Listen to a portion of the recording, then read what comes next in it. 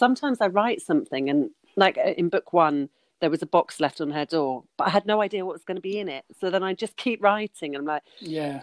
and I'm just like leaving this box there and she's wondering what's in it. And in the end, I'm like, what is in the box? Yeah. That was author Katie Kay describing to me her method of putting a story together for her novels about the double lives of cabin crew on the fictional long haul airline Osprey.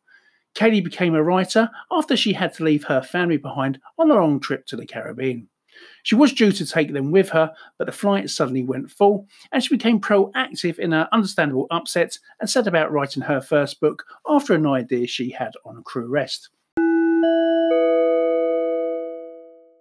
If you have any stories you'd like to contribute to our podcasts for future episodes, please contact us at hellou@notjustcrew.me.